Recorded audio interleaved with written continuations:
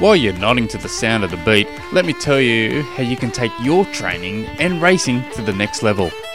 Train Smooth offers a full online coaching service for as little as $60 per month. I also offer a membership coaching service for as little as $20 per month, and if it's only swimming you want, well, that's nice and simple. We provide full structured swim sessions every single week for as little as $10 per month. All you have to do is visit trainsmooth.com. G'day there, trendsetters, as you're listening to episode 352 and you got my sexy, incredible voice pounding through your ears. Just take that little moment and think on, how can I support this show? Aha, I'll come up with a question. It's nice and simple. If you have a training, racing or nutrition question, it's nice and simple. All you got to do is come on through to the website, trainsmooth.com. Send me through an email, tim@trainsmooth.com. And once you hit send, you get the instant gratification knowing that you've not only supported the show, but there's a very hopeful chance that we're going to help you as well. So, and not only will we help you with your question, at least pretend to, you could be helping others that could be going, oh yeah, I've been wondering about that. Or, yes. So it's a lot of wins. Actually, before I do this next question, Kmart's been selling Everlast clothes for a little while now, and I dig Everlast. I have, they were a pretty good brand when I was at school, But since they've been selling it, my wife's a bit of a bargain shopper. She brings always coming home with something. And she goes, oh, I got you an Everlast singlet. I go, oh, beautiful. Yeah, you got an Everlast shirt. Great. Hat. And I wear all that stuff. Apart from being the best person to give free crap to as well, or cheap crap to, because I wear everything. But I don't mind Everlast clothing. It feels comfortable. I get around the house. I get into the gym and I run in it and all that good stuff. Anyway, my daughter's doing this play at school and she says, I got to dress up as a bogan. And I was thinking, geez, what sort of Catholic school are we sending you to? You got to dress up as a bogan. But anyway, so I said, oh, that's nice and simple. Just go grab your black jeans, put your Doc Marten boots on, go downstairs into my room, grab my Metallica shirt, and Bob's your uncle. You can walk around going, be a bogan. I go, if you really want to bogan it up, throw your Docs in the bin and grab yourself some Ugg boots and maybe a flannel shirt as well. You'll be a real bogan then. And she goes, oh, no. I was just wondering if I could borrow one of your Everlast shirts. I go, bogans don't wear Everlast. You've got to be legit. And she goes, yeah, they do. And my wife pipes up, yeah, they do. I go, no, they don't. Anyway, it's like when you buy a new car, you haven't seen these type of cars for ages, and all of a sudden they're popping up everywhere. You start thinking, hang on, that's my car I've just brought. That's that car. They're just everywhere because they're brought to your attention. For the last week, I've spotted 30,000 bogans in and around Launceston, all wearing Everlast. So I think, there's a bogan. He's wearing Everlast. There's another bogan. He's wearing Everlast. Well, there you go. So it is my goal to become the fittest bogan in Launceston, or at least northern Tasmania. So I just found that funny, and I thought I'd share that just to fill in a little bit of time into the podcast. And not exactly triathlon related, but yeah. Today's question comes from William, and it's to do with the 80-20 rule. He writes, I am training 5 to 6 hours a week, and I'm heading into my second year of triathlon. I have done a few sprint and Olympic distance events. Would you recommend the 80-20 method? Example, 80% in zone 1 and 2 and 20% in zone 4 and 5. Or does that only work when you are doing more volume? For my limited volume of training, is more intensity required? Cheers, Will. I'm not one that signed off. I definitely have never signed off on the 80-20 rule, and I've actually never once calculated the percentage of intensity versus lower range, just general volume for an athlete. Never done it. What's his name? Gosh, what's his name? Craig, not Craig. I was about to say, was it Craig Fitzgerald? I think that's actually a rugby league player. Matt Fitzgerald. He's kind of built his whole coaching brand around the 80-20 rule. Super successful. He's got 3,000 books out on the market, and he's one of those guys who writes a really good topic about good topics. Really cool cat, and great to listen to in a podcast. But I reckon I've brought 3 or 4 of his books in the past, and I've never once finished any of them. He's just not my type of reader. And I look at the topic and I read the blurb on the back and think, oh yeah, I'll have a read of this. I might learn something, and then I get into it. And then the sort of, and I love reading, but the sort of books I like is if I could actually read it as though I've got someone's voice going on in my little head as I'm reading. I just want to read something as though someone's talking, and the way he writes, it's brutal. I could think, man, he's just written a whole chapter that I could have written that in a paragraph. But anyway, but I've skew whiff. So he swears by the 80-20 rule, but he's kind of built his entire coaching brand around that. For me, I've never once. Some athletes I'll give, there's a couple at the moment I'm giving no intensity to at all. It's all very low level. We're just building safe aerobic miles up. And then I've got others I just absolutely smash the living hell out of with intensity. And then there's others where they want to do a lot more intensity, and you got to really dial them back, saying, hey, look, you really, that's a bit too much. So you've got to take what your goals are, your long-term goals, especially if you're only in your second season of triathlon. Your best bet's to have a real good talk about what your long-term goals are in the sport, and then you can kind of reverse engineer that. So for you are limited, so you got 5-6 hours of training if you want to be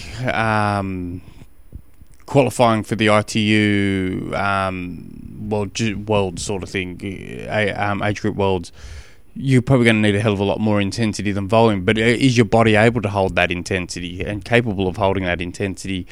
You're in your second season. Generally, for people that's just into triathlon, unless you're from a running background, you're generally subject to injuries when it comes to the run in that first 1, 2, possibly 3 years of getting into the sport, because running, it's intense. It's that violent banging onto the ground. So, and then even then, you got to control the intensity of it, especially in that first part. So, for instance, let's say your Olympic distance race pace is going to be 5-minute K pace. You're going to hopefully finish the 10K run in the Olympic distance in 50 minutes. You might, so that's 5K pace. Your intensity levels for that first year or two in intervals may only be 4 minutes 15, 4 minutes 20 kilometre pace, just so you're not risking that the higher risk of injuries. So it's a funny. So I'll give a couple of examples. So if you had like Monday through to Sunday, and so let's say you did a swim Sunday, a bike Tuesday, a run Wednesday, swim Thursday. You had Friday off, and then you did your longer. You did a bike Saturday and you did a run Sunday. I like it. I like that, having a Friday off. Most people want to start the week off with a day off. I like having Friday off, because if you end up having to take an early day off, let's say you have to have Tuesday off because of you got a kid sick and you have to stay home from work and look after your child, or something's happened, or life circumstances get in the way. You've got that one day. You got Friday where you can play catch up a little, or manipulate or move things around, or maybe you're feeling really good and available training times come so you can work on something else. So I'll always like get that Friday off. That's if you're going for that 1 day a week off. So if you're going like that, I'd be focusing in that first two. It depends if you're not coming from a swimming background. I'd be really focusing on getting your technique on that Monday swim. I'd be really focusing on technique work, but not talking about just doing 1, 2, 3 kilometers of drills. Well, looking at your available training hours, I'm guessing most of your swims are around the 30-minute mark. So I'm not talking about doing 30 minutes of drills. I'm talking about doing 200 meters freestyle, followed by 100 meters of 25 meters drill, 25 meters freestyle, and you can slowly work it out that way. On the bike, I'd be starting off keeping it aerobic and doing some technique work. Some single leg drills are pretty cool to be warming up. Doing some cadence work, nothing over silly. They do that for a block or two, then going into strength work. So you're doing that real low cadence work. So let's say if your cadence is 80 RPM normally, give or take a bit, dropping that cadence down to roughly around 45 to 50 RPM and just grinding away. Heel repeats are good for this, or just grinding it away. So what you're trying to do is build some strength up into your legs on a cycling focus. So when things become higher intense, you're able to handle it. So it'd be building strength on that, and then once you go from that, then you start adding some speed work into it, and then as you're getting closer to your race, then you can add more of that longer efforts. On the run, if you're not from a running background, I'd be keeping it definitely for this next season. I'd probably lean more on cautious and keep it more aerobic and keep it safe, because that's probably where you're going to get the higher chance of being injury. With your Thursday swim, I'd be looking at trying to get a faster cadence. Now, most age groupers, I would say from I'd definitely say 50-60% of age groupers desperately need to increase their cadence. As long as they can keep their technique good, and half of those 50-60% probably need to really work on their technique. But I'd be looking at starting off with 4 weeks of doing a very short warm up, followed by 25 meters with a 20 seconds rest, 50 meters with a 40 second rest, 75 meters with a 1 minute rest. So you're getting lots of rest, but you're getting that higher cadence work into it. And then after about 4 weeks of that, then you're switching to doing maybe doing 20 times 25 meters, followed by 10 times 50 meters, all 25 meters sets, maybe with 10 seconds rest, 50 meters with 15 seconds rest.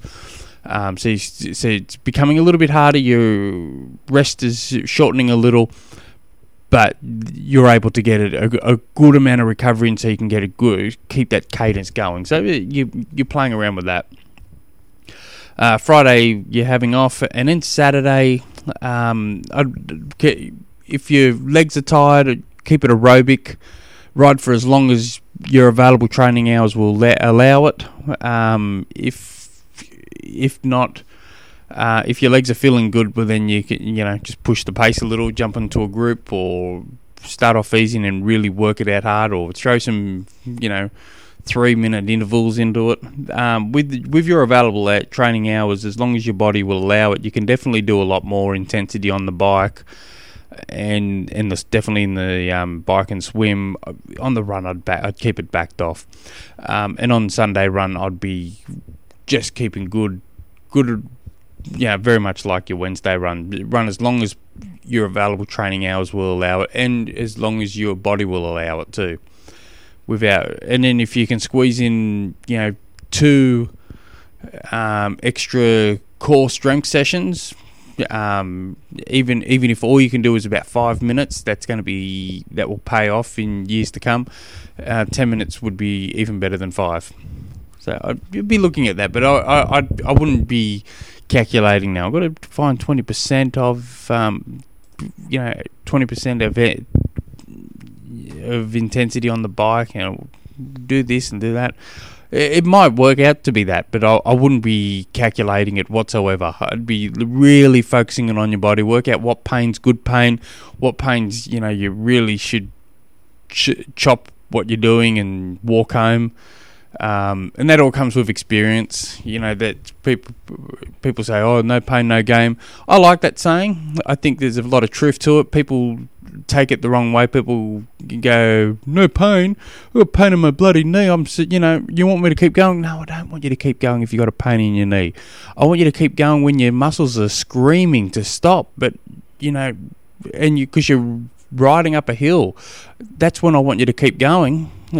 So you just got to get used to what pain's good pain, what pain's bad pain, and if you're more than welcome to is to send me through a spreadsheet or whatever of a quick glance of your program, and I can give some more updates on it, give you some feedback on it. If you guys want a question, send me through it. Tim@trainsmooth.com. Until next episode. Hooroo.